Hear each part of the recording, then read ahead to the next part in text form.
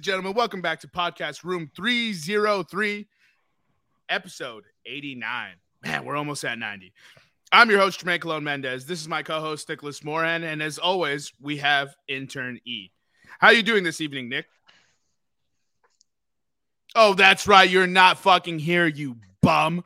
You decided to go on a vacation to a tropical island. He's like, you know what? I guess islands don't have internet. He's not dedicated to this podcast. So for all you listeners to have the audacity to put me in your mentions and say you're Team Nick, eat a dick. I hold this podcast together. Without me, there'd be no creative direction, no matter how poor it is. Without me, there'd be no focus and structure. So with that being said, double birds to all my listeners, because I'm the God King. Anyways, how you doing this evening, E? Doing really good, man. I was kind of worried about the intro here, and then I realized I was free of the oppression and tyranny that is Nicholas Moran, so I was like, yeah, it's going to be good. So it's been a good day. And then I got to watch him bust his ass, which was fantastic. Oh, my God. Can we just take a second to talk about that? Like, I never had, like, an opinion on live photos before. You know, like the burst shot that Apple builds into their camera game. Right? Yeah. I've never had an opinion. I never disliked it or liked it. You know what I mean? I was just like, oh, it's a thing that it does. And I moved on with my day. This is the one time that live photos has been essential to my life. But I couldn't agree more, man. I always thought it was like the most pointless feature. I was like, who cares about the 30-second or like 2 seconds before you take the picture? In this situation, it was pivotal. We care. It was essential. So for those of you listening at home, Nicholas Moran is currently gallivanting on some tropical island. We'll say destination unknown until he returns. So that way you can't stalk him there with his fame and celebrity. But he's hanging from a vine off of a tree, and he decides to go full Magic Nick and swing his feet into the air like he's at a stripper club trying to earn them ones. And the vine cannot hold a 5-pound man. And so the vine snaps off the tree. His feet are in the air. His back is parallel with the ground, and he goes straight down. Dude, I can't stop laughing, and it's a mental image that's burned in my head forever. There's 2 things in that video. One, how his glasses shoot off his head when he smacks the ground. And then his buddies celebrating was the best part. They just both throw their hands up in the air, like with their beers in their hands, like, yes. Great. I'm so glad that's on camera, man. I'm so glad we have that forever. I saved that photo to my photos. Like, that's how hysterical that incident is. I'm forever going to troll him with that. Oh, man. Oh, that was fantastic. So instead of being here today to hold up his end of the show that he says he works so hard on. Yeah, right, buddy. So with that being said, as always, we have a lot planned for you. We're at, we'll go with third of the season mark, we're at, it's a little more than half, but it's, or a quarter. Yeah, we're like, I'd say a third. We're in a weird gray area. We're going to go ahead and say we're a third way through the NBA season. So E and I are going to go through, bring to you the first ever Room 303 NBA Power Rankings. We're going to discuss the season at length, revisit some of our over-under bets we had for season win totals, which we love season win total bets here. Some of them are going good, some of them going bad. Here's looking at you, Lakers. And then we'll get into head-to-head, as always, and we'll discuss NFL Week 14. We'll talk about playoff implications, surprises, disappointments, and then we'll get into bets that we like this week. There will be no Knicks betting nuggets. He decided to not provide us with any information. He just said, nope, not doing it this week. I'm too good for y'all. You don't appreciate me anyways. He's actually holding out right now. That's why he's not here. He's trying to get more pay. And to that point, I will say for everybody, if you are riding with Nick, if you like his motto and you're betting, I would confidently say, without a doubt in my mind, fade whatever we say today in true podcast fashion. Because I haven't picked a winner. I literally am deleting DraftKings from my phone because I don't pick winners. It doesn't exist. Like I could have a clear lead, clear winner, and I'd get it wrong. I picked fucking Amanda Nunez. I was like, I can't get this wrong. Yeah. Oh my God. So I'm glad that you mentioned that because I didn't even realize that happened. First of all, I have some quick housekeeping to clean up before we move into the UFC fight that shocked the world. The tap out heard around the world, which is funny because it's such a silent sound. But bit of housekeeping that should have opened the podcast. Go Navy, beat Army, you fucking bums. And I will say they were looking fresh as fuck out there. Dude, Navy always looks good. If we lose 53-0 in that game, we will look fire always because Navy's uniforms always look good. If you haven't seen the Navy uniforms, I pretty much shared it to everyone I know. But I believe it's the F-18 Super Hornet. I could be wrong on the number. Yeah, and the A in it stands for attack.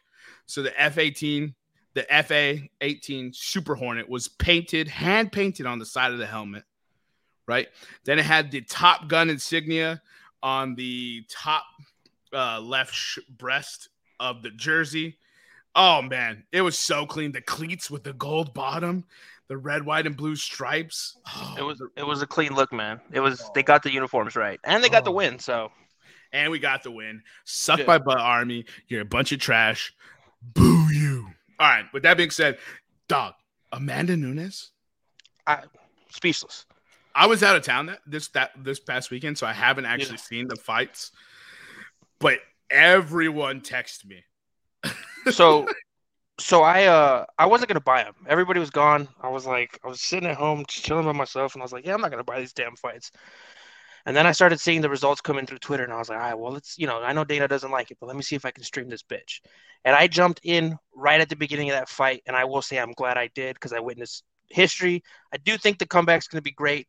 But she stood in there, exchanged blows with this chick, took her licks on her chin, and still managed to tap her out. It was phenomenal.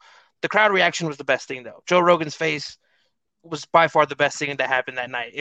Nobody could believe it. All the female fighters were clapping. All the female fighters were like, "Thank you for dethroning this bitch." Got news for you, though. She's coming back. Yeah, I mean, she's the lioness. So I don't think this is the last thing we've heard.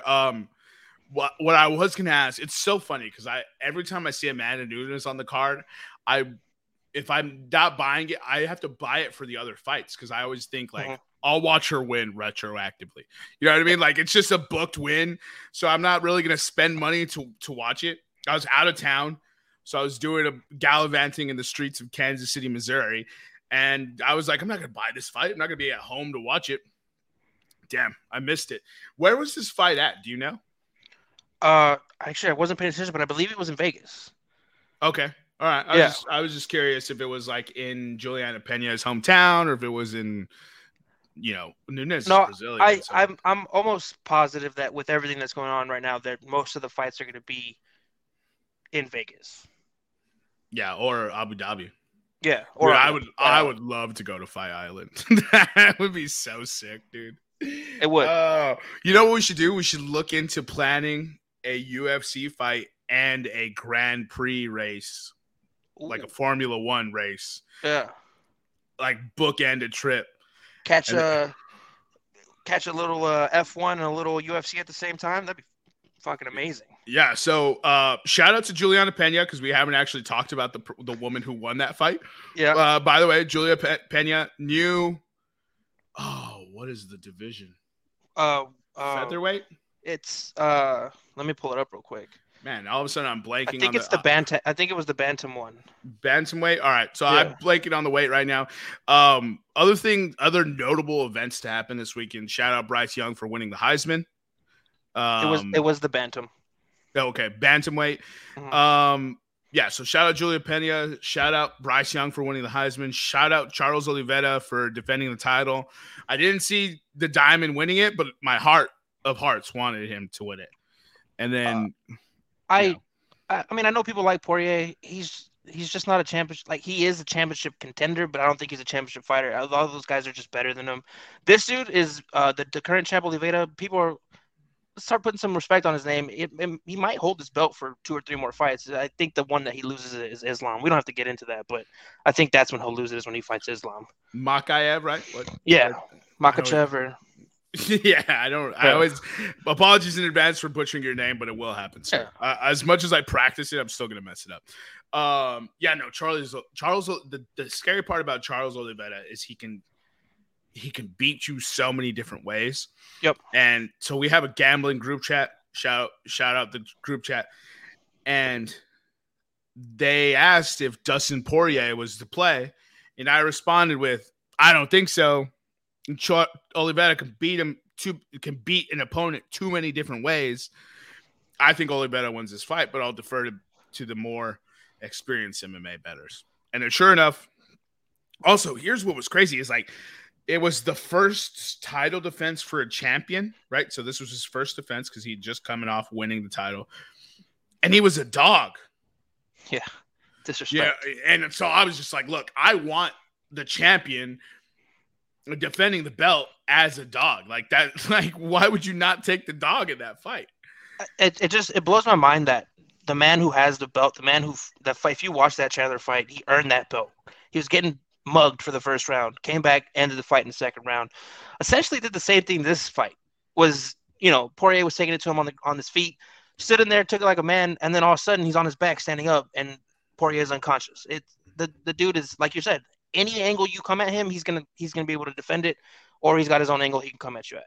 Yeah, he really embodies the mixed martial art, where a lot of these fighters that everyone seems to glorify, myself included. I love watching people just standing there and trade, but he really can get you submission wise, and that's how he ended up tapping, right?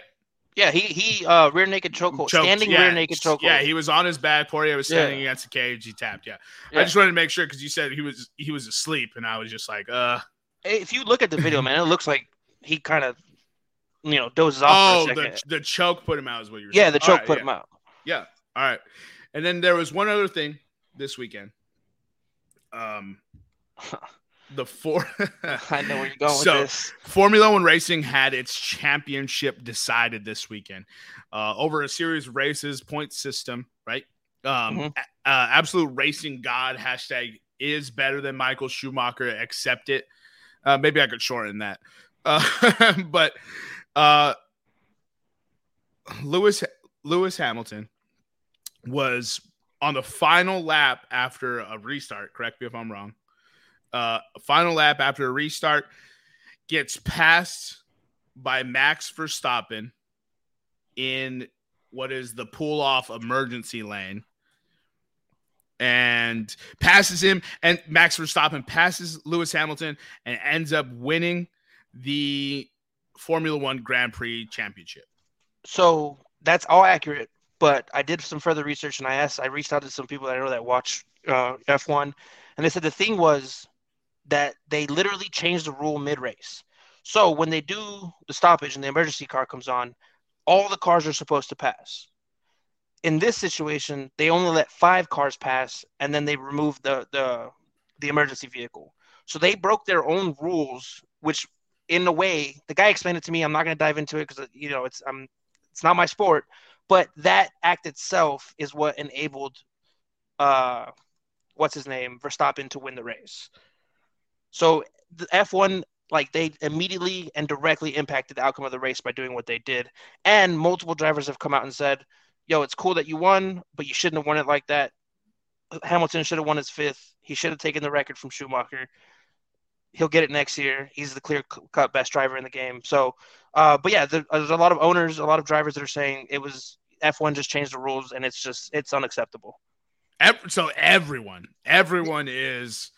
I mean, I cannot see. I was gonna say, and props to Lewis for the way he handled it. When they asked him about it, he was calm, he was humble, he was, said nice things. Obviously, inside he wants to blow up, but he handled it like a champ. Yeah, he should be. He should have because he is the champ. Verstappen, as far as Room 303 is concerned, you are uncrowned, you are undeserving, and I'm just going to say, piece of shit. So eat a dick.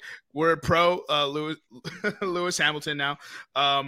Everyone who covers the sport, everyone who's participated in the sport, everyone who has anything to do with the sport, including fans on Twitter, had this bad boy trending for all the wrong reasons. Yeah.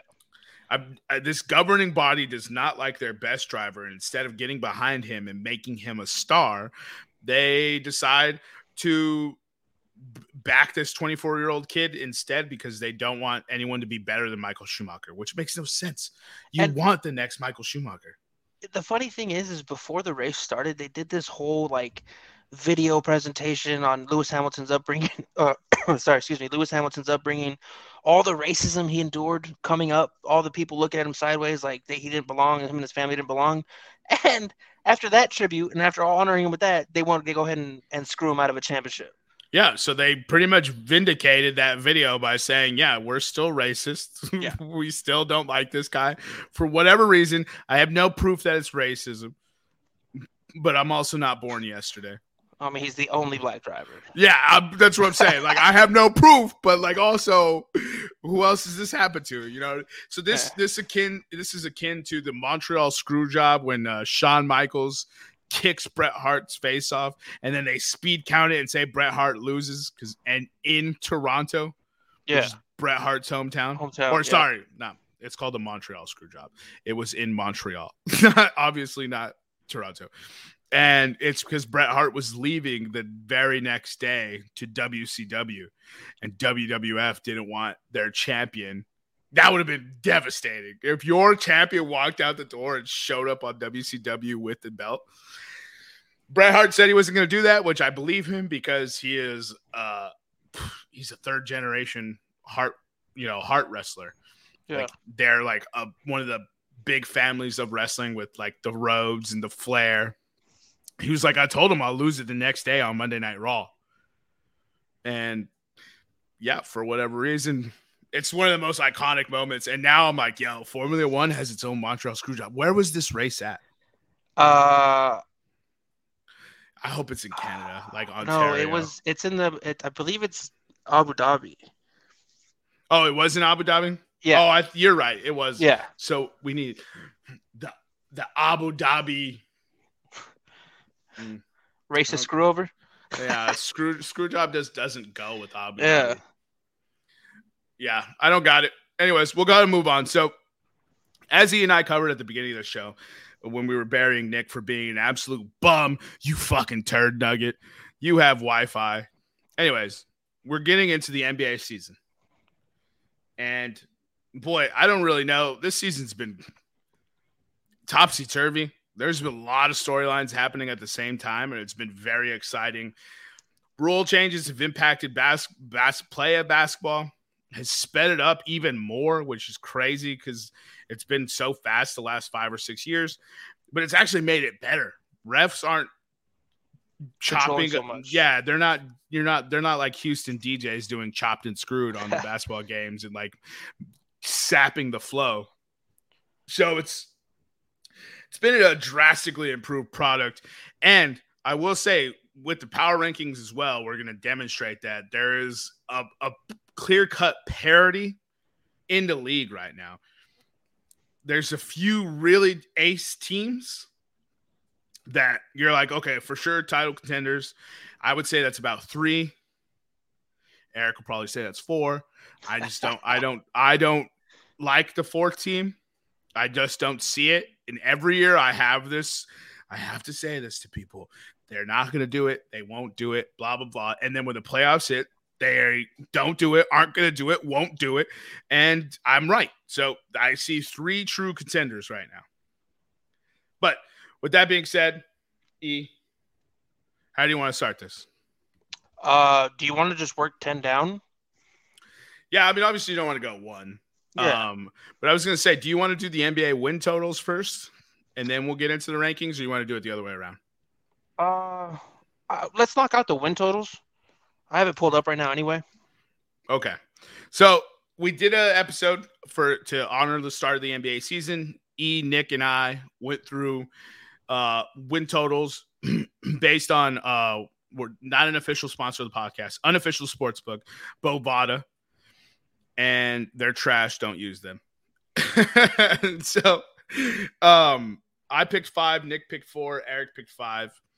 And here we are. So Eric has them pulled up currently, and he'll go through it. Go ahead, Eric. All right. So you want me to just go through everybody's and see where it lines up right now? Yeah, see, so we have the initial line. You can tell us what the new line is, and then we'll discuss. All right. So we'll start with yours. Your first pick was the Brooklyn under 56.5. Right now, if this app would ever load, it is. God bless, it's not popping up. Sorry. Oh, yeah. DraftKings is just as bad as Bovada. I'll tell you that right now. He said he was prepared. I guess not, ladies and gentlemen. No, it's just literally not loading. He's like the Sixers. He's choking on the big stage. Oh, here we go. Here we go. Hey, and don't bring the Sixers into this. And Kawhi Leonard spins baseline, fades away, out of bounds, shoots over Embiid. In this situation, the DraftKings apps is Kawhi 3, Leonard. 4, and it's in. 4 bounces. The Raptors win. Oh, They're so going to the Eastern Conference Finals. It's actually stayed. It's actually stayed at 56.5. Oh, that's good. All right. Yeah. Let's see here. And then you took the Chicago over 42.5, which was looking really nice given the fact that they are one of the best teams in the league. And right now theirs is at 48.5. Ooh, that jumped 6 games. Hell yeah, I like to see that. I know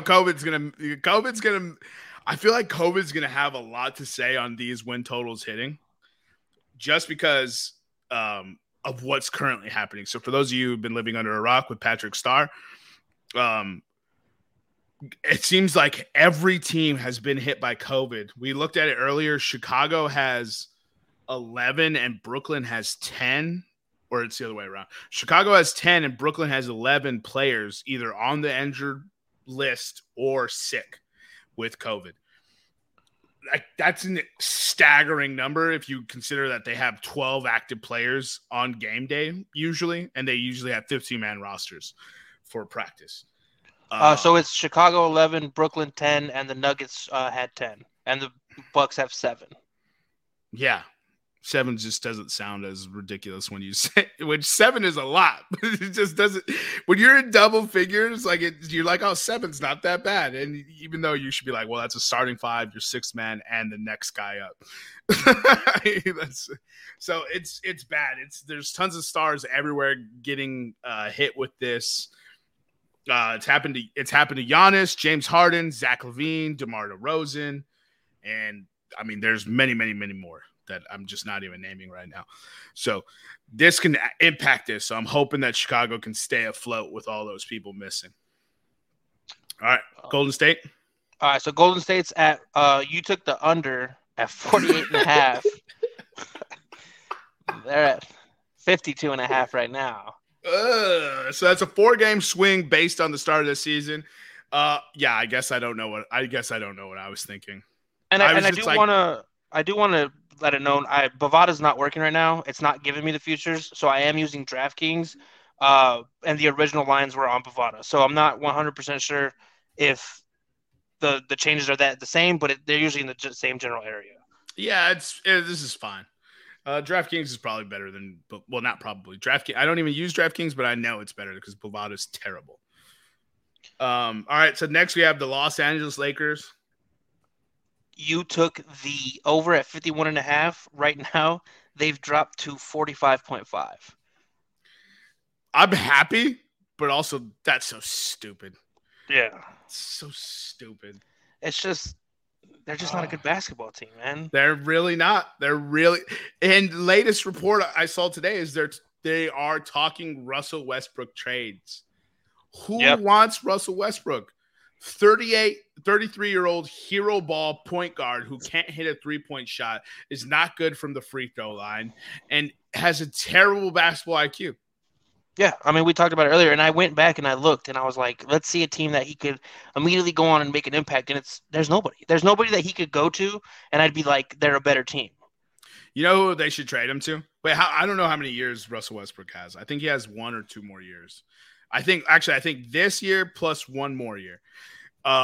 Just send him back to Oklahoma City.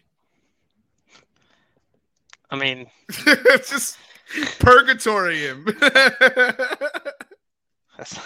Yeah, I don't know if he'd want. I don't know if they'd welcome him back. Honestly, give us some young players that can eat up minutes because we got all these old knees on our squad.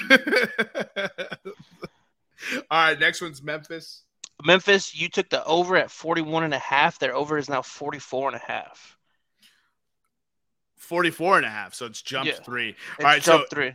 That Memphis one works for Eric as well. He took the Memphis over, and Nick also took the Lakers over because we were just like, Russell Westbrook, Anthony Davis, LeBron James. What can go wrong? Well, everything could go wrong for that team. They can all forget how to unanimously play basketball. I wish I could. I mean, I can. I have the technology to do it, but I wish I would have the wherewithal to record my friends when they watch Laker games, and we could probably just have a podcast of the most ridiculous shit these fools say. Like, just there's every excuse in the book except for the fact that we suck. Yeah, and then it's all, and everything's geared towards defending LeBron. Yeah. So they turn into Mr. Smith for the Matrix. You know what I mean? Like they are so programmed to defend LeBron that it's everyone else but him. Exactly. And I will say to that point, though, LeBron is playing good. He's playing some great basketball, but at this point, at this age in his career, like he's got to have help, and they just don't have the right help around him. It's just really weird how if somebody was putting up these numbers on a bad team, which is what LeBron's doing, they'd be saying, yeah, but it's on a bad team. Yeah. Right? They say it all the time. Jeremy Grant, Nikola Vucevic, they were saying it for Julius Randle until Julius Randle carried them to the playoffs last year, right? Yeah. Bradley Beal. Like, how many times is it said they're putting up numbers on a bad team? That was Kevin Love. That was Chris Bosh. Yeah. Right? But when LeBron does it, even you turned into Mr. Smith right there, and you were like, "Well, I will say he's playing good basketball." He is, but it's the individual performance doesn't matter in the team sport. Like, it helps. You have great players, but you have to have a team to win, man, and he just doesn't have it. Anthony Davis is a scared little bitch. He doesn't like contact. Whatever. We're not gonna get into it, but we'll go back to the. So we finished your picks. We're jumping in the Knicks. Nick has the steal of the season, I think. He took the Cleveland over at 26.5. It is now 43.5. Could you imagine if this doesn't hit? So they currently sit at 17-12. Is that a bad beat if this doesn't hit? I feel like the way they're playing, the remaining schedule that we talked about earlier, pre-show, yes, that is a very bad beat if they can't win, what, yes. 9 more games this year? Come on. Oh my God, bro. That'd be so funny. They'd have to win 10 more games. That's it. Or 10 more games, yeah. Just 10 games. Oh my goodness. All right. So Nick also had Lakers. His next pick is Miami. He took them at 48.5. He took the under. He took the under at 48.5, and right now it's officially jumped to 47.5. So it's only dropped one game. So he's earned a game, though. He's earned a game towards his under. That's saying if the 47.5 hits, that means he hits his bet. So he's earned a game. And then his last pick, he has OKC under. Under 23.5. They've actually gone up to 25.5. Oh wow. Yeah. Really? They've got some big upsets this year that nobody saw coming. They beat the Lakers, even though the Lakers are a bad team. It's a team you're supposed to lose to. But they beat the Lakers, and they're a scrappy team. We talked about SGA and Giddey, so they have some nice young pieces. But dude, they have 8 wins right now. I don't know how the line moved. Maybe the schedule gets easier. All right, that's very interesting. So, let's move on to your picks. Like I said earlier, we both had Memphis over, but here we'll go with the one contrarian pick on this board. I believe you and Nick have a bet on this: the Miami over under 48.5. Yep. I'm gonna have to go back and listen, but I do know we have a bet on it, and I know what you're gonna say. This is why we have you as an intern. Just get with the intern. He writes all these things down, so that way we can call back to it. I knew that was coming. I was waiting for the first jab today. Yeah, so we have that. We'll bring it up next week. I'll go back and look at it. But the only things I have different are Boston and Philly. And the Knicks. Oh, and I took the Knicks. All right, so for Philly, I took them over at 50.5. Unfortunately, We've been injury stricken in COVID, so now it's 48.5. So that's not looking good. Yep. So you lost 2 games on that. Yeah. The Knicks I think is one of the teams that's not on here. Let me see here. Holy shit, the Knicks are 12-15 right now. I forgot about that. And the Hawks, dude, what a conundrum the Hawks are. Oh, so the Knicks moved from 41.5 to 39.5. I took the over at 41. And then I took Boston over at 45.5.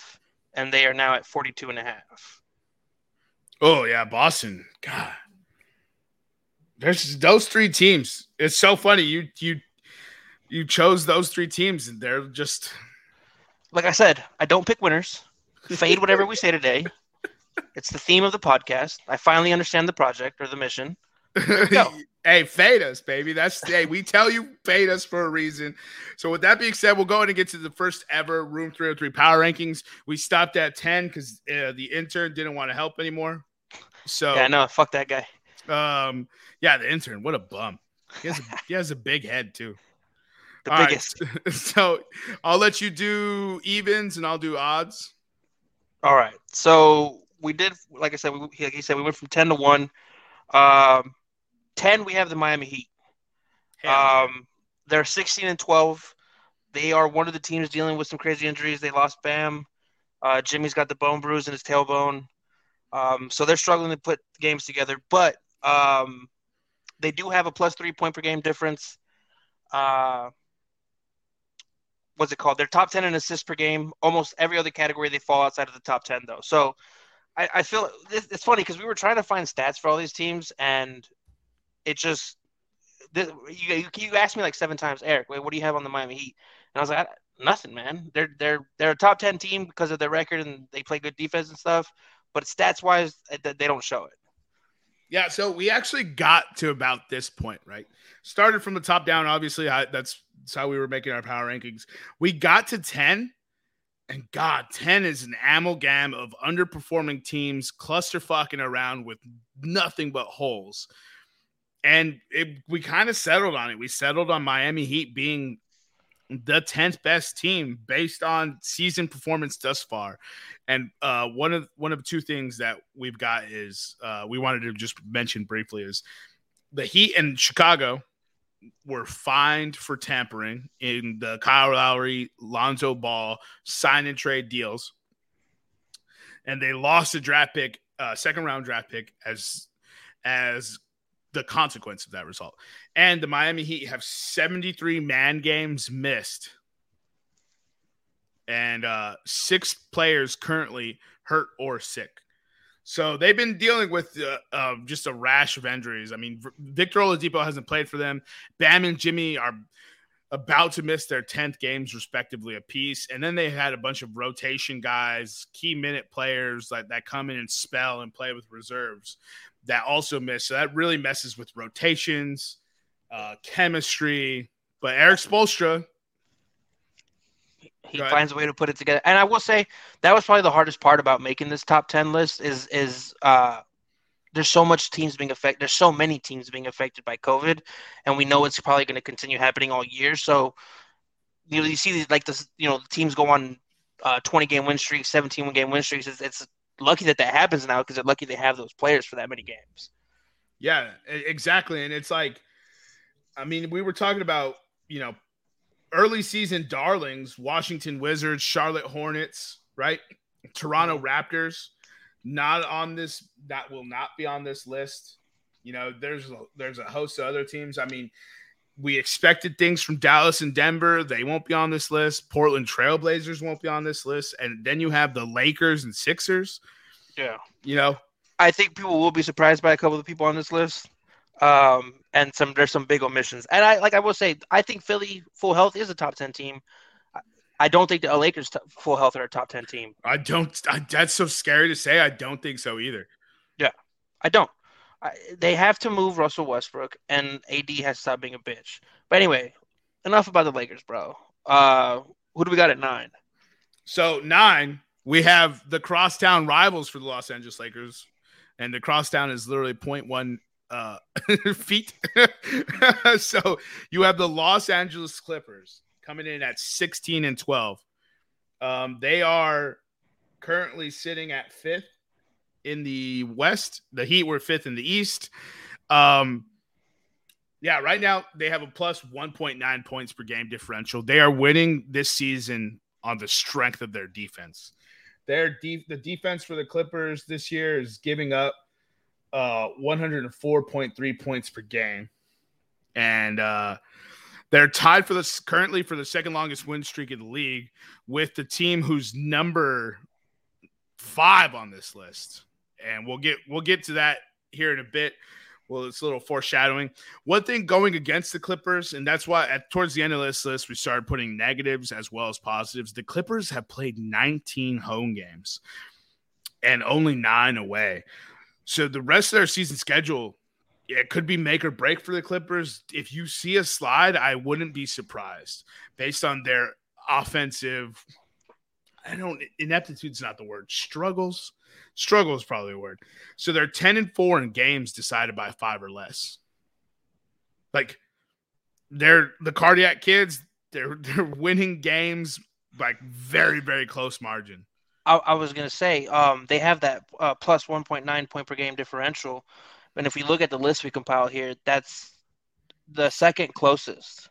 Out of all of them. Second worst, yeah, exactly. Second worst, yeah. So they're winning these games and they're playing great defense, but they're close games. Yeah. And Nick always likes to talk about that, right? The luck factor. The luck factor is a very real thing in sports. Sometimes it's they even have the idioms and the cliches in the American language. Oh, the ball bounced his way.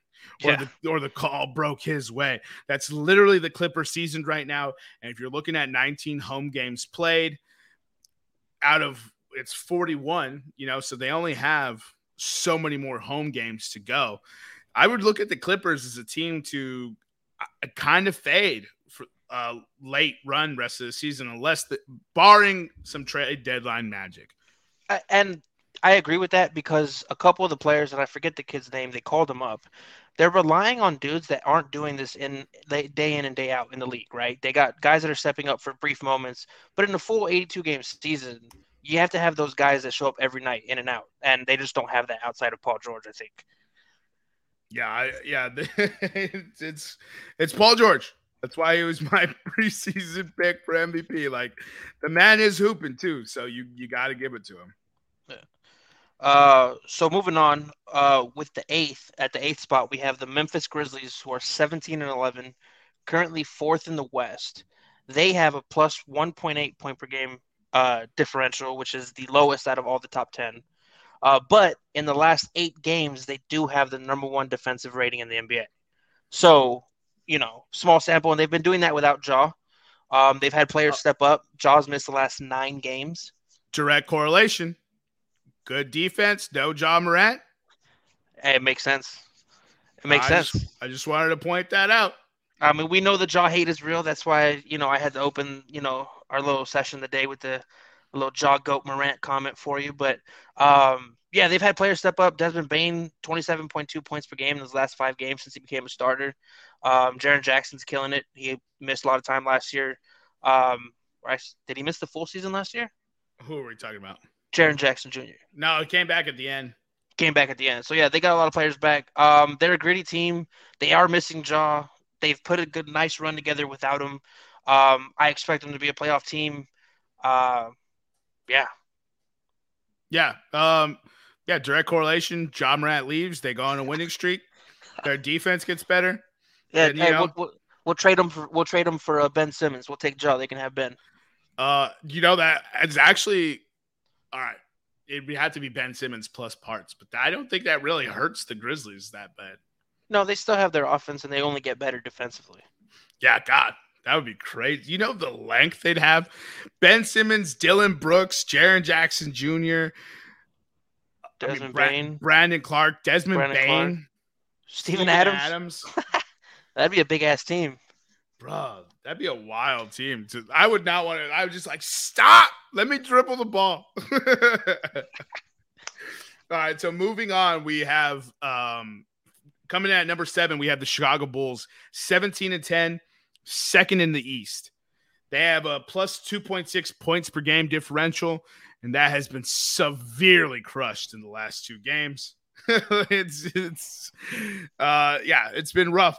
So as we opened the show, not open, but as we mentioned at the beginning of this segment, Chicago has 10 players in COVID protocols right now, including Zach LaVine, DeMar DeRozan, Kobe White. Alex Caruso's hurt. He's not actually in the protocols, but we have Javonte Green, Alize Jones, Derrick Jones Jr. Like, we called up Stanley Johnson using the hardship exemption. Stanley Johnson got COVID. It's so bad they had to cancel the Bulls' next 2 games because they were like, we don't know. And because of that, the Bulls are 5-5 in their last 10, and that's what plummeted them down this list. Without that, the Chicago Bulls would have been much higher. They are one of the surprise teams of the league, except for yours truly, but that's because I'm biased. So, some stats for the Bulls. DeRozan and LaVine have been the Bulls' highest scorer every game this season. And both of them are on COVID right now. Every starter has led the team in assists 1 time this season. Starters for the Bulls are Lonzo Ball, Zach LaVine, DeMar DeRozan, Javonte Green, and Nikola Vucevic. So, well, Javonte Green got thrown in later because Patrick Williams broke his wrist and is out for the season. Yep, the Bulls not having the most luck, and it's classic Bulls. But I will say, at full strength, they are definitely higher than a 7 in the power rankings. They definitely earned that 2 seed in the East. They're a scary team at full health. We haven't even seen Vucevic at his best yet. He's the slowest one to come around to fitting in. I will say though, watching, like, you try to watch as many games as possible, but we play fantasy basketball, and I have Zach LaVine on my team, and it just distorts my perception of the Bulls because I expect so much from this dude. He's on my fantasy team, and then I look up and I'm like, DeMar DeRozan, 34 points. The whole team is just balling out of control, and that's why I get so mad at LaVine, because some nights he doesn't have to do everything because they're so well-rounded. All 5 guys that start are well-rounded, great basketball players. Yeah, but Zach LaVine still averages 49 fantasy points a game. Like, it's not enough. And you're like, I want 75, even though nobody really gets that regular. Like, it's insane. Anyways, we're not going to get into Eric's unrealistic expectations. Yeah, that's why he watches hentai. Moving to 6. What? Anyway. What? That's what we're doing on the podcast today? Nick's gone and all the rules are out the window. I didn't know Nick was the order keeper here. Bro, I slid that in slick too, bro. Dude, I didn't even catch it. Then I had to process in my head hentai, and then I had to think, what is hentai? And then when it clicked, I was like, oh, this bastard. Oh my God. All right, let's move on to number 6. What a slide joke, bro. That's so good. Man. Number 6, we have the Milwaukee Bucks. They're 18-11. They're currently sitting 3rd in the East. They have a plus 3.6 point per game differential. We haven't seen them at full strength all year, but when they do have Drew, Chris, and Giannis playing, they are 12-2. Best record for a starting, or one of the best records for a starting or a core starting lineup. They also have 2 of the top 5 catch and shoot players in the league, which is perfect for the kind of basketball they play. Pat Connaughton is 1 with 7.8 points per game from catch and shoot threes. And Grayson Allen is 5 with 5.8 points per game, and both are shooting above 63% this year. What an unrealistic number. The 63%? Yeah, that number is insane, bro. Like, I'm reading the stat, and I understand the significance of the stat, but I'm like, listen, you get paid millions of dollars to stand in the corner and wait till one of the greatest basketball players throws you an open shot. So they should be hitting 63%. I'm glad they do. They've earned it, and they're shooting lights out. But we've seen they are the defending champs, but we've seen what happens to teams that rely on the 3 too much, i.e. the team you hate the most. Yeah, fucking bums. All right, so as Eric said, this was one of the teams that we debated about probably the most on this ranking, and it's because that 12-2 win the Big 3 play. But you have to take into account everything, and that's how we settled with them at 6. The defending champs don't even break top 5 currently. And Chris Middleton did just go down with the hyperextension of the knee, so who knows how long he's going to be out. Yeah. Dude, they've had some bad luck with injuries this year. Like they started and it was like Giannis and Grayson Allen were carrying the team. Oh, and Giannis just went into COVID protocol. And Giannis an hour is in ago. COVID. Yeah, that's right. Yeah. So we could probably see them dip soon. Yeah, I mean, I feel like every team on this is going to dip. And then we're going to be talking about how the Sixers and Lakers made a run at the top of this list. So coming in at number 5, we have the Cleveland Cavaliers, 17-12, fourth in the East. Damn, bro, that was a lot of noise you just made on the mic. Oh, my bad. Plus 4.1 points per game differential. Second hardest schedule to date, which is crazy. The Cavs already had 17-12, have the second hardest schedule to date. This is kind of what we foreshadowed when we were talking about over-unders, win totals. Nick has the over of the Cleveland Cavaliers at 26.5. They've already played pretty much the hard part of their schedule. I think it's like 16 of the last 18 games they've played have been against opponents with winning records, which is rare because there's a lot of bad basketball teams out there. 13 out of the last 16, yep. Oh, 13 out of the last 16. They're currently tied for the second longest win streak. This is something else that we foreshadowed when we talk about the Clippers as well. And they currently had the longest win streak in the Eastern Conference. So, I mean, and this was what kind of, I guess, bumped the Cavaliers for Eric and I above the Milwaukee Bucks. Not only were we not expecting it from the Cleveland Cavaliers, which is kind of why we got them to 5 anyways, but they're top 5 in offensive and defensive efficiency. Now, I will say the defense isn't that surprising because they play one of the biggest lineups in the league. They have a lot of very versatile pieces with Jared Allen and Evan Mobley, and they don't have DeAndre Hunter. They have, right? Do they have DeAndre Hunter? Or is that the Hawks? They have the Hawks have Hunter. Yeah, they have Isaac Okoro. Yeah. They're the same player to me. I don't know why, but they're the same player. I always have to double check which one it is. They have Isaac Okoro. Colin Sexton's out for the season. Yeah. And it's kind of made this team better. It's a blessing in disguise. It's made them better with an addition by subtraction. They traded for Lauri Markkanen as well from the Chicago Bulls, who's been providing them valuable stretch 4 minutes. It seems like he's more comfortable with no expectations. And Darius Garland, he's playing well enough to where he could be one of those coaches' picks for All-Star. We'll see. There's a lot of really good ball players in the league. But if they keep winning, you kind of have to have someone represent them. So when I asked you earlier if you knew which player has the most assists to a single teammate on his team this year, number 2, Darius Garland and Jared Allen. Yo, Jared Allen's been balling, and I love it, dude. And he's a Defensive Player of the Year candidate. The dude, he eats everything at the rim. Bro, it's almost not – he's like – and I don't know if this is going to be slanderous, but he's like a more athletic Dikembe Mutombo. Slanderous, yes, because Dikembe is one of the, he's a Hall of Famer, but like Dikembe was IQ. He was skilled with it. Like Jared Allen's just nah. No, that's the thing. He's bringing that IQ to his game now. I forget the name of the coach in Cleveland, but they're doing wonders with this kid, man. He's moving without the ball. He's setting screens. He's rolling to the rim. Darius he's playing some really good basketball, man. It's the Italian coach, isn't it? His name is like not something that. Oh no, it's JB Bickerstaff. Is it really JB Bickerstaff right now? Guess so. Holy crap! Congratulations.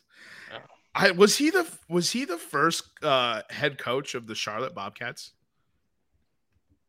I'd have to look that up. It'd be nice if we had an intern to look this up while we're talking. Yeah. I don't know why. I just keep thinking JB Bickerstaff was the first head coach of the Charlotte Bobcats, but he's also not that old, so it doesn't feel right. I'm just going to go ahead and say I don't think I'm correct. It was Dick Harder. I swear to God, that's a real name, dude. Harter. Hold on, I got to walk away from this real quick. I can't believe that just came out of my mouth. Did you just say Dick Harder? Dude, I saw the name, I read it, and then I processed what it was after I said it. Dude, there's no way that's the Look, guy. I swear to God, there have been 10 head coaches for the Hornets franchise since they're originally the Hornets, and then the franchise's first head coach was Dick Harder.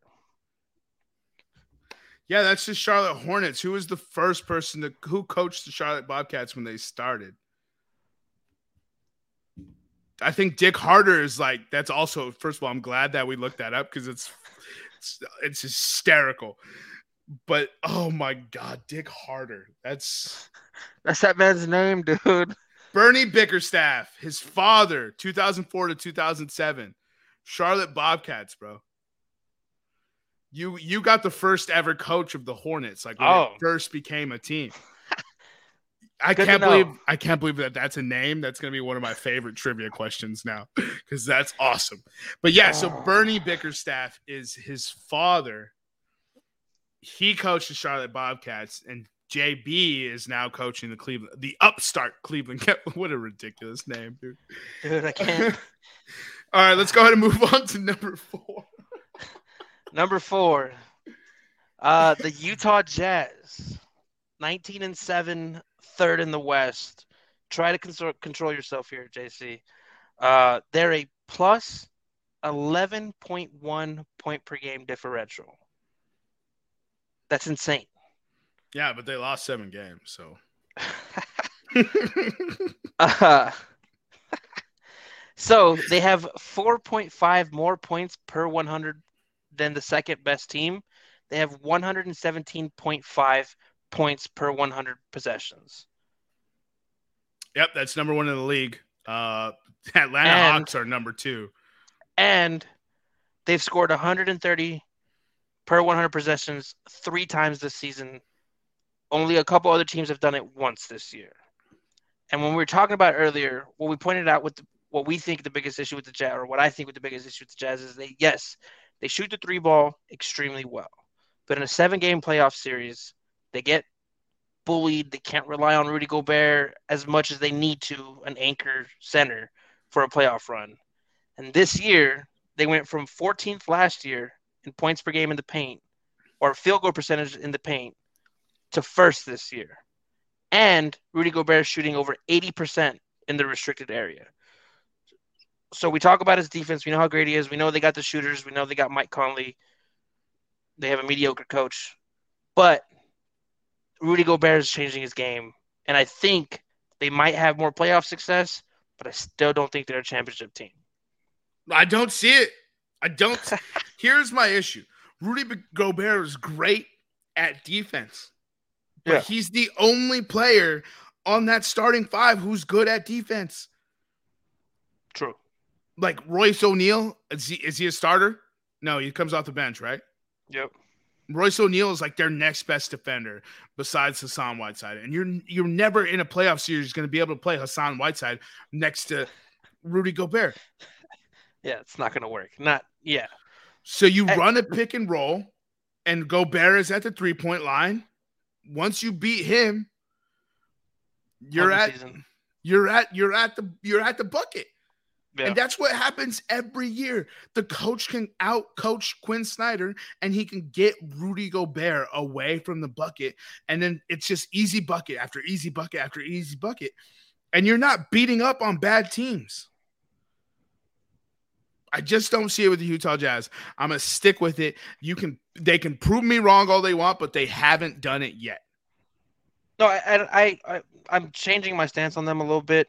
I guess I was just blown away last year with the record-breaking 3-point shooting percentage and Jordan Clarkson and Joe Ingles vying for 6 man. So I felt like they had a team that could, but the same things like you said that caused issues for them last year haven't really been resolved, except for the fact that Gobert's scoring more points. Doesn't change anything on the other side of the ball, which I didn't think about. You brought that up. That makes sense. Yeah, they probably are going to fizzle out of the playoffs. It's the same team. They're just running it back.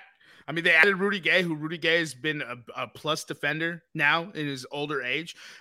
He's not going to do anything. He's not going to be able to guard the best players in the postseason.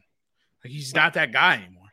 Like, I don't see how they answer to any of their problems. They're just running it back, and now Gobert scoring more. But if you go look at his points It's all assisted. It's not like, hey, Gobert, we're going to throw you a ball. You're going to take 3 dribbles, make a move, and score the bucket. Because that's what you need in the postseason. You need a guy who can go to the paint and get you those 2 points. And they still don't have that. That's why losing Derek Favors was a big deal. Derek Favors used to have that post game, and they let him walk. And they were like, we're going to replace him with Hassan Whiteside, who's Rudy Gobert light. Are the Jazz a victim of their sport? Just there's a regular season way of basketball, and there's a playoff way of basketball. And they're just not built for the playoff way. I would say they're a victim of their own.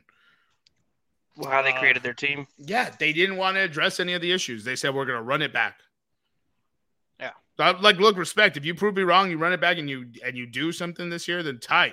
I don't see it. I've been watching a fuck ton of basketball for a very, very long time. I don't see it. But we'll move on. We got at number 3, Brooklyn Nets, first in the East. 3.7 points per game differential. Haven't lost back-to-back games all season. I think the same could be said for the Warriors and Suns, though, right? The Warriors haven't. The Suns have. The Suns have. Okay. They had that awful start where it was like 1-3. That's right. Yeah, so the Warriors and the Nets, who are the title favorites, I think the Nets are plus 250. The Warriors are plus 600. And they were the first team with 15 conference wins, which means they are beating up on conference opponents and stacking that record in hopes of getting that 1 seed in the East. They're also another one of those teams that's top 5 in offensive and defensive efficiency. It's the Brooklyn Nets. They just got hit with COVID and injuries. Like we said, Bruce Brown, James Harden got put on the list. LaMarcus Aldridge was already on the list. Blake Griffin's been benched. I don't think it's Kevin Durant. He's not on the COVID list, is he? He's not on the COVID list. No, not yet. All right, so he's about to have to play 48 minutes. Yo, here's a crazy thing for you. He's leading the league in scoring, and he only has 1 performance over 40 points, which was the 51-point outburst the other night. But he's not scoring in bulk and having off nights. He's consistently just putting up 34, 35 a night.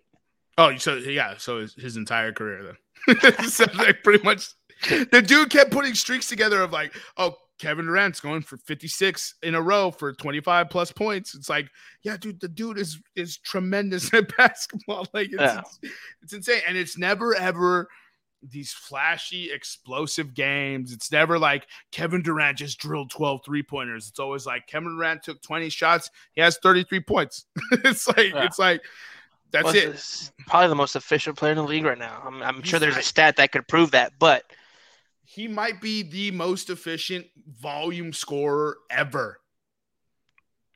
Yeah. It's him or Jordan. Because Jordan's mid-range game was elite.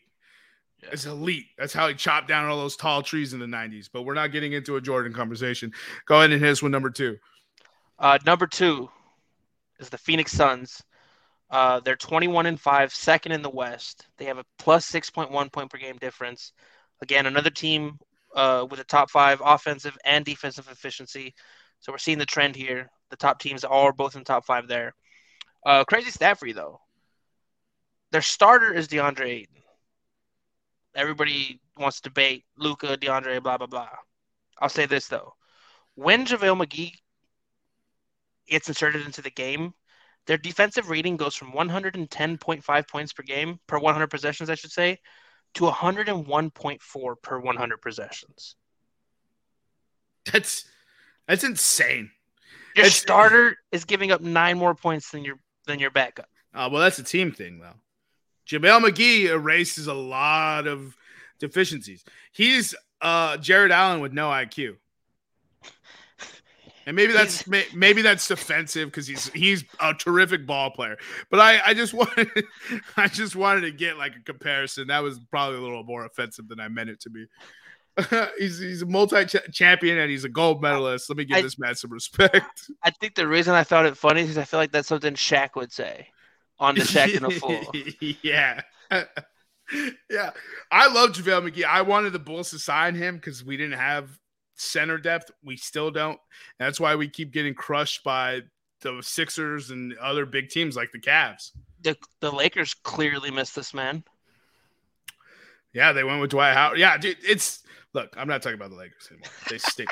The Phoenix Suns they're still winning without Devin Booker. Like, it just, like, DeAndre Ayton was hurt for a little bit. It's like Chris Paul's like, don't worry, I got it. Just get healthy for the playoffs. Frank Kaminsky balled out for them for like a 10-game stretch or something like that. Like, when you're making Frank Kaminsky relevant, you know you're a good team. Like, no disrespect to Frank. He's a pro ball player for a reason. Like, he's got talent, but like, one of the talking heads said that this is the deepest team in the NBA right now, ooh, as far as how deep they can go into their bench and how those players coming from the 11th and 10th spot rotation are still having an impact on the game. Man, that's an interesting. That's an interesting take. Now, I don't know if it's out of necessity with injuries or if it's just Monty Williams is running with a deep bench. Yeah, well, the Suns do have a really deep team. A few teams off the top of my head: Chicago Bulls, Utah Jazz have a very deep team. Obviously, the Golden State Warriors, because they get production out of their rookies as well. Like, they just develop rookies well in Golden State. Whoever their player development coach is, he needs to get hired somewhere else. So that way Golden State can fall off, because I'm over about talking about this team. And with that being said, we'll move on to number one. It might be the Suns. That person might be right. But Golden State Warriors coming in at 22-5 are first in the West. They lead the league in points per game differential with 11.7. And are top 5 in offensive and defensive efficiency. And fun little nugget for this. This is essentially the guy they got when KD left town, right? They went a long way around to get there, but Bob Myers strikes again. He knew he was going to lose KD. He got D'Angelo Russell instead, right? He got D'Angelo Russell and something, and then he moved D'Angelo Russell into Andrew Wiggins and something. and I don't know how he keeps doing this. He just keeps trading these people into something and something. But Maple Jordan, aka Andrew Wiggins, the Canadian kid, is their X factor. He's 49% from the field goal range. He's 41.3% from 3-point. Wiggins is in the 98th percentile for matchup difficulty, which means he's guarding the best player on the other team all but 2% of the time he's on the court. And he's the 94th percentile for positional versatility, which means he's in the top 6% of players who guard multiple positions. Like, he's become a true do-it-all weapon for this team. He's scoring points. He's the most efficient he's ever been. He's one of the stats for Andrew Wiggins. He gets 1.59 points per game on cuts to the basket, leading the league. Like, the entire NBA, Andrew Wiggins is leading the league on cuts to the basket on easy points. He's shooting a godly percentage, like 70.4 when he's within 4 feet of the basket. And it's like, I said this the other day to just friends who were sitting there watching the game. I was just like, the Warriors made Andrew Wiggins a player. They did. That system, the coaching, like you said, they develop people, rookies and existing players, or players that have been around for a minute. It's unreal. Getting Andre Iguodala back as well has proven to be one of those secret boons. You're not going to see it on the stats. Even watching Andre Iguodala, sometimes you're like, he's not really that guy anymore. But man, he makes a difference for that team. So I looked up that stat that you said in regards to him. Do you so he's in there in the top 2%, and then Draymond's in there. Miles Turner's in there. That dude can move his feet. Matisse Thybulle. Here's an interesting one. Evan Mobley. Rookie. Yeah. Evan Mobley's been balling in Cleveland, bro. I love to see it because everyone's just like, you can't take a big man in today's game. Blah, blah, blah. What's he going to do with Jared Allen? And then JB Bickerstaff goes out there. He's like, you know what? I'm starting Lauri Markkanen. I'm starting Evan Mobley and Jared Allen. I'm like, bro, they're all 6'10". Bro, Evan Mobley, in one-on-one situations, has 222 situations where he's gone one-on-one against a player and not allowed them to score. Number one in the league. Holy crap, that's impressive. As a rookie, that's amazing. As a rookie. And then Matisse Thybulle, who actually has the number one defensive rating, is the smallest player ever to average over 2.1 blocks per game. And he does it on like 24 minutes. Bro, that's insane. They need to play that man more. That's crazy. Yeah, I mean, the crazy part also is Draymond and Andrew Wiggins were top 5. And Gary Trent fell right outside of there for the Raptors. Okay.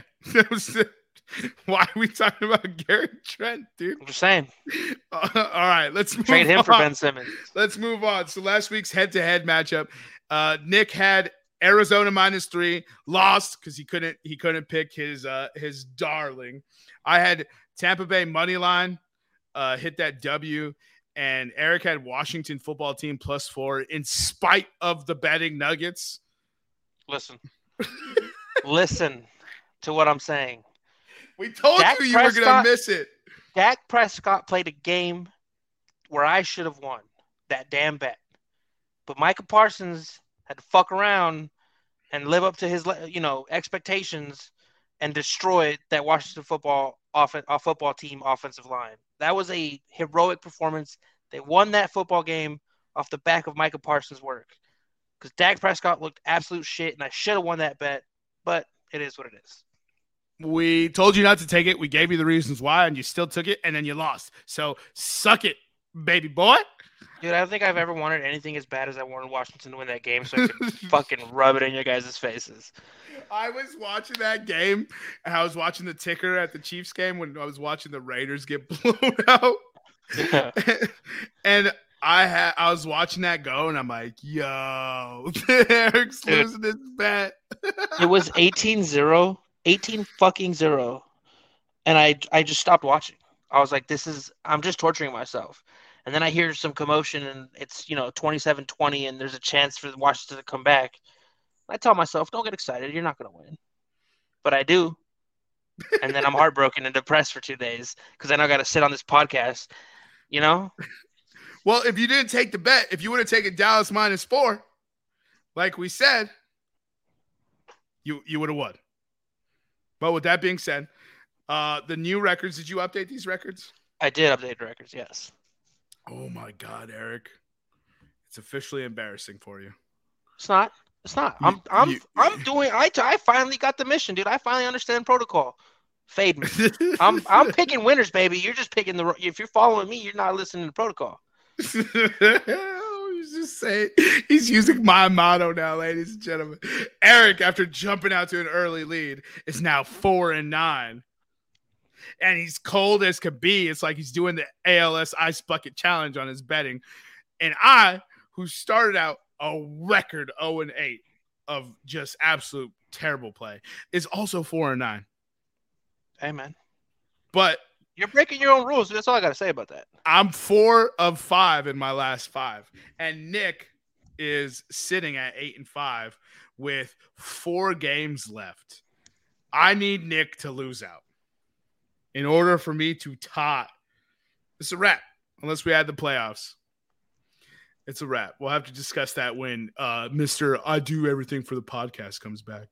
I feel like we should, because I think it's absolute horseshit that this dude put a winning streak together off the back of the same team. Yeah, so this is a rule that I'm going to have to implement next year. I didn't want to do it mid-season, but we're not going to be able to pick the same team twice. Or maybe we don't pick the same team twice in a row or 3 times in a row. But, yeah, you can't just pick the New England Patriots when they're getting great lines every week. We're not going to do that. We're not going to do that. It's going to be like a team eliminator, like what do they call it? Survivor leagues. Yeah, I like that. We'll do something like that because this is ridiculous. We're over here trying to find good value bets for the people. And Nick's like, well, New England keeps winning. I'm just going to do that. I will say, though, he's picking spreads. To that argument, he's picking spreads. He's not just picking money line. So it's cool. Like, we still should change it, but he is picking the spread, so that's cool. Oh, fuck Nick. He can't even make it to the podcast. Yeah, flat on his back right now. Can't walk. Yeah, he's definitely icing it, that bum. Learn how to climb a tree. All right, Eric, so give us your biggest surprises and disappointments for week 14. Biggest surprises and disappointments. Biggest disappointment, I would have to say the Arizona Cardinals. They just blasted the Rams. This is a game where you put your foot, on their neck and you say, this is our division now. And they didn't do it. OBJ looks refreshed now, but he's in COVID now. He's in COVID protocols now, but he looks refreshed. That defense was playing hard. Matthew Stafford is a great quarterback. And I thought this was a game that the Arizona Cardinals should have won. I thought they should have gone in there and said, hey, this is our division now. You guys had your turn. We're going to do it. We got Kyler. We got young coach, young core. They just blew it, which is the theme of Cliff Kingsbury. Before I fuck that up and have something else that you guys can make fun of me for the rest of my life. Quiet down there, Tampa Tam. I'm so done with you. And then biggest surprise. Hold on, just to add on to your Arizona Cardinals bit. Arizona Cardinals have dropped 3 games this season, all at home. They've lost to the Carolina Panthers at home. Kyler Murray didn't play that game, or Kyler Murray got hurt that game. One or the other. They lost to the Packers because AJ Green's controller died. And now they lost to the Rams at home and gave the 1 seed to the Green Bay Packers, who kept pace with them and had the win over them. So they had the deciding tiebreakers. So that loss was a very big deal. All right, go ahead. What's your biggest disappointment? That was my biggest disappointment, was the Cardinals. Sorry. Biggest surprise is going to go to 2 offenses. No, we'll go to 1. We'll go with the Denver Broncos. Where was this at? You can do both. Where was this at last week? Who did the Broncos play this week? The Lions. Well, that's why. No. This is the NFL. You do it week in and week out. Doesn't matter the competition. Where was this at? It really does. There's a reason why we stream quarterbacks against the Lions. And I guess I was going to say the Chiefs, they haven't been playing good defense, but was it Spagnuolo? What's his name? I always forget. Yeah, Steve Spagnuolo. He really has turned that unit around. It's unreal how good that team has gotten. Yeah. It's like, and that's, I think that was, seeing them against the Raiders was, I had to turn that game off, man. I felt bad. It was bad. I was there live. I was just bullshitting with Chiefs fans. I was drinking maple whiskey with one of the guys, or not peanut. I was drinking peanut butter whiskey. And I was like, yo, that started in Ocean Beach, like right here where I live. Like, that's fucking tight. Yeah, Chiefs fans were great. I sat there. We both cheered against the Raiders after a while because it got embarrassing. And then we kept checking the Saints scoreboard and because they made the Jets look good. So, fun fact, 4 teams have been eliminated from the playoffs. Jets, Texans, Jaguars, and Lions. Shame. R.I.P. All right, so, man, biggest surprises, disappointments. Look, dude, it's got to be the Baltimore Ravens. They had the injury, though. What injury? Lamar Jackson left in the second quarter. Yeah, Huntley looked better. True. Look, all I'm saying is the Ravens lead that division, and you're like, are the Ravens winning again this year? like they expect Lamar Jackson to play. They don't have any cornerbacks. They can't stop a nosebleed. Here's what's really crazy. If you look at the standings, right? If you go to the standings and you look at the division, the Browns are now 1 game back from winning that division. Yeah, 7-6. Dude, like, it's the Ravens. It's the thing. Like, you just beat the Browns. You just beat them. Like 2 weeks ago, right? Like 2 weeks ago, yes. Yeah. Bro, and then, so here's the real crazy thing is like, what was I going to say about that? No, it's just, well, anyways, 7-6, Cleveland Browns, Baltimore Ravens. If the Ravens don't win this division, I'm going to laugh. And I hope they don't because I need Cleveland to get 11 wins. Can we fault them for that with all the injuries? Yes. You just said it's the lead. It's the pros. You literally just said this when discussing the Broncos over the Lions. Yeah, but the Ravens didn't cost me money like the Broncos did. Well, okay. Well, that's all right, dude. Well, I can't. I don't have anything to say to that. But I have Cleveland over 10.5 wins. I need them to win out so I can get that. So I can hit that bet. So here's to you, Cleveland. Man, and the biggest surprise. That's a good question, man. That's going to be tough for your Cleveland bet, dude. They got the Raiders, Packers, Steelers, Bengals. Yeah, the Raiders I'm not worried about. Yeah, after last week's performance. They've looked bad on defense for like a very long time now. Man, biggest surprises. There's like, it's just so many. It's like Dallas Cowboys could have a quarterback problem. The Saints for sure have a quarterback problem. What was it? The San Francisco 49ers, their playoff run feels miraculous to me. I just thought they were dead in the water, and now they're competing. And then this one is the crazy part. The Seahawks. The Sheekhawks, in all their infinite glory, are somehow vying for this last playoff spot. They're what is it? I think the 7 seed is Washington right now. They're 6-7, and the Seahawks are 1 game back of them. So, and also Rashad Penny, the first round pick from like 3 years ago, is a thing now, or is it just the Houston Texans? Talk about a second act, dude. Talk about a second act, my God. Oh, man. I mean, he did play the Houston Texans. Upcoming, I believe they have the Rams this upcoming week. They do. They have the Rams, Bears, Lions, and Cardinals to close out the season. Damn, that's a pretty good schedule. I think you could win. I think they could win all 4 of those games. They really could. Especially considering the Cardinals like to not show up in divisional games. God, the Cardinals. I remember I was just like, the Cardinals have the best record, but somehow the Buccaneers have the higher percentage. Well, Vegas was right again. Cardinals fucking suck. All right, so let's go ahead and move on to our head-to-head. So Nick is not on this podcast. He submitted a bet of New England, whatever the spread is. I'm not going to give it to him. He's actually going to take Browns. He's not here to bet, so he's taking Browns -3. Browns -3? That's what he's getting. Shit.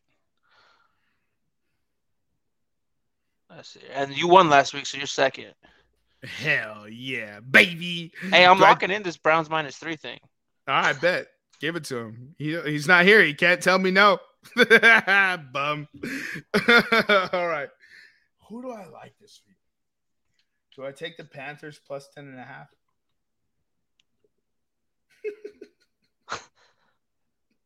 You got so quiet, dude. I had to process. I had to look at who they were playing and the problem. No, don't take that. Have you seen Cam Newton play football lately? It's not good anymore. Have you seen the Bills play football lately? Hey, you know. He didn't like that answer. Oh, I can get Bengals dogs. Do I want that? You don't know which Broncos team's going to show up, but I think it's a good bet. I know, dude. The Steelers plus 1.5 versus Tennessee. I don't understand the Steelers, man. I really don't. The Steelers just lost, right? Oh, they lost to the Vikings. Yeah, on Thursday night. That's right. Ooh, do I bet the garbage bowl? Texans versus Jaguars. One of them's getting a 3rd win. It's not the Jaguars. The Jaguars are favored. The Jaguars aren't winning that game. I think they were like, they're home. Okay, we'll give it to them. Yeah, that's exactly what it is. So -3 is home field advantage. So that's usually how they attribute home field advantage. So they just gave Jaguars -3. Like, Oh my god, that's so bad. Man, there's a lot of really bad football teams this year. All right, I'm gonna go ahead and take. I don't know what I want, dude. There's a lot of good bets. I'm gonna take. Let's go Steelers plus 1.5 at home. Plus 1.5. Yeah. Want to lock that in? Yeah. If not, I'm taking the Texans plus 3 just for fun. But I'm going with the Steelers.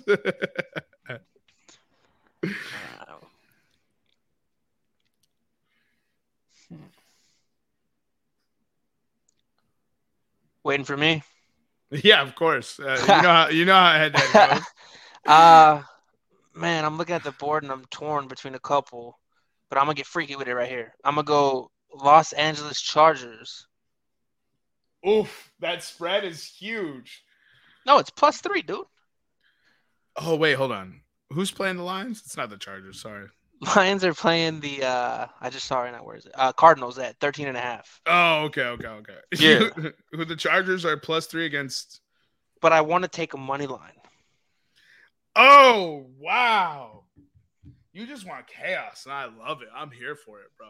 I'm going LAC money line. They're at home, which doesn't mean shit. You're giving up points. You're gonna take money line. Yeah. What's the fun in rooting for a 2-point loss? Fuck that noise. Give me the win. Okay. That's Thursday night. You're going to be out the way early, big boy. Check back on my mental health status on Friday. Oh, what's this? You got to delete New England plus 2. We don't get that. He's not here. This is going to be great. Yeah, dude. I can't wait till he comes back and he lost. That's what you get for not being here, bum. Fucking loser. What's it called? Are we doing we don't have Nick's little tidbits to give. Are we gonna give more picks? Or are we just rocking with the head-to-head today? We can give a few more. Like I was saying earlier, man. So dogs are barking this year. Underdogs have been smacking. So New England plus 2.5 is what the line sits at currently. That's a good bet. Let's see. Man, Miami minus 8.5 against the Jets seems like a layup. Like, again, don't fade us. So you can take all these bets, parlay them, because I'll be wrong. Pittsburgh plus 1.5 at home against the Tennessee Titans, who, their defense is good, but that offense is still sus. And I don't know if I trust them to go on the road. No Derrick Henry, no A.J. Brown. Julio Jones is back. He played a limited amount of snaps, obviously, because if he does a full workload, his hamstring gives up. Houston Texans plus 3 is just a fun garbage bet. Bengals are dogs in Denver. Monitor the weather, but Bengals plus 1.5, and if you can get that line, if that line moves, that'd be a fun bet as well. Both teams 7-6, so pretty important matchup. Then you have the 49ers minus 9 against the Falcons. No, I don't like that bet. Don't touch that. And then the Seahawks play the Rams. I'd stay away from that as well. Green Bay is a 4.5-point favorite on the road. We don't know the status of Lamar. Yeah. Which I think if he does come back, that line might move. Yeah, that's true. Monitor that, but honestly, Green Bay minus 4.5, I think I like that. That secondary is going to get crushed. So, fantasy tidbit. Alan Lazard, dart throw. That'll be fun. And then, as always, Saints money line. 10.5-point dogs. I'll take it. Hell yeah, bro. Take the points. We're going to whoop that ass. No quarterback. We always get in that ass, dude. Taysom Hill about to get 187 yards on that big booty. Until the refs blow it for you. God, you look. If you watch a Saints game, you could just see it coming. It's bad, bro. It's bad. I did want just a quick. I want to hear you rant for a second. I know you guys got rid of find him and cut him, but I think there's a guy who deserves to be fined and cut right now. What do you make of all this Urban Meyer shit? Oh my goodness. There's no rant necessary. If you listen to Nick and I before, Urban Meyer didn't deserve this job. Urban Meyer's a horrible situational coach. Urban Meyer was good in college football because he recruited better than everyone in college football. But when it came down to clock and play calls and knowing what to do when the time is right, Urban Meyer can't get there. Urban Meyer had the first overall pick and took the quarterback that couldn't miss. And in the last 6 games, Trevor Lawrence has 1 touchdown pass. One. And I think 6 interceptions. It's something like that. It's unreal. Marvin Jones is a good wide receiver, and somehow the players that you are using are Tavon Austin and Jamal Agnew. Like, you're so loyal to Carlos Hyde, who played for you at Ohio State, that you bench James Robinson on some pathetic, petty little thing because that's what you are. You're a horrible person. It's contextual. Everywhere he goes, he's a horrible person and gets into some sort of shenanigans. For me, the thing is, you have a locker room full of coaches who most of them have NFL experience, something you don't have. And then you come in here and you start telling people, I'm a winner, which your record doesn't show that. Your NFL record doesn't show that. And you're asking people for their resumes to prove if they're a winner. Dog, what have you done? And you're disrespecting your own coaching staff in front of your own players, and these are grown men. You're treating – it's just – he's got to go, man. Look, if he survives this, it's an indictment of the entire Jacksonville Jaguars organization, which, if we're being honest – it's kind of expected. It's par for the course, which is incredibly disappointing because they have an oddly loyal fan base. It makes no sense. I'm at a Titans-Saints game, and the Jaguars show up in their Jaguars jerseys to a Titans-Saints game. Guess they wanted to see good football, but they're still repping their team. Gotta respect it. It's unreal. Urban Meyer in press conference is asked about X's and O's and didn't even know certain players came on back to the field. Yeah, he's got to go, man. How do you not know that? I'm not asking much.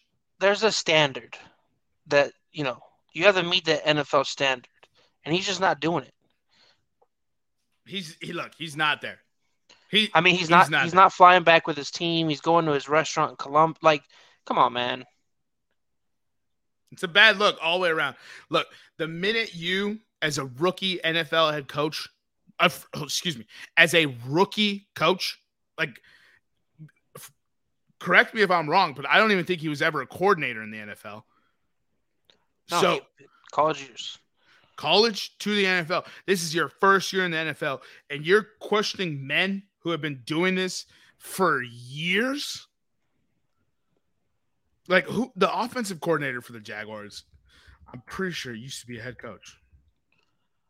Let me check this real quick. Oh, Darrell Bevell. Was he ever a head coach? No, I just know him from other places.